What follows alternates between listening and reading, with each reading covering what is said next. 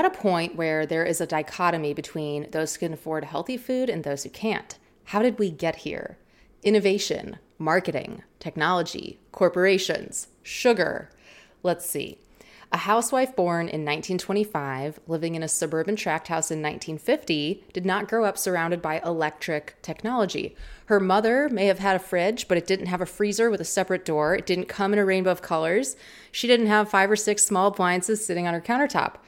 The modern 1950s kitchen included an electric range, refrigerator, freezer, dishwasher, washer and dryer, and an assortment of small appliances like skillets, mixers, blenders, etc. Consumers could even buy a rate-of-range microwave oven in the 1950s, though few did due to the exorbitant cost. It's very different from the Amazon Alexa microwave nowadays, which sells for under $100. Many of these appliances were marketed with cookbooks to teach women how to use them. Post-World War II economic prosperity encouraged conspicuous consumption. Processed foods, easily and quickly assembled into meals using those electric appliances, became standard fare. Grocery bills went up as women happily purchased more and more convenience foods.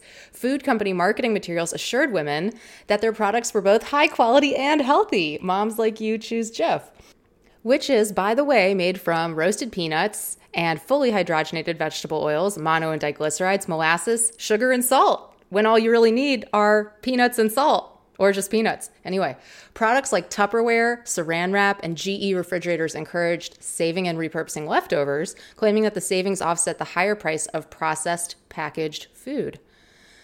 Most of that just came from the National Women's History Museum, with a few of, obviously, my opinions inserted. A few thoughts on this and why I'm thinking about it.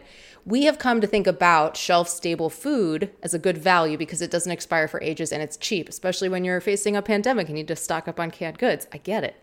But so much of our attitudes toward what we buy, especially food, is shaped by marketing. We have an obesity epidemic in the US because we eat calorie-dense, nutrient-poor, cheap food, and we can put a lot of the blame on marketing of food stuff.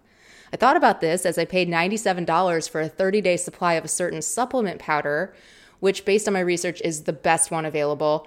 And it's not meant to replace whole foods, but to supplement, because some days it's hard to get in all the nutrients. I'm not going to name the brand. It's on my Instagram if you want to go check, but this isn't an ad, so I'm not going to promote that particular company. It's crazy that I would even question spending $100 for good tasting powder that has 75 vitamins, minerals, and whole food sourced ingredients that are carefully selected for potency and bioavailability. It's better than a pill-based supplement. It's manufactured in New Zealand with strict analytical and biological testing to the highest quality standards. A tiny fraction of the food we produce in the US meets those standards. We've been programmed by marketers, my profession, to equate low cost with a good deal. But who benefits from that mindset? And where else can you apply that in everything that you consume?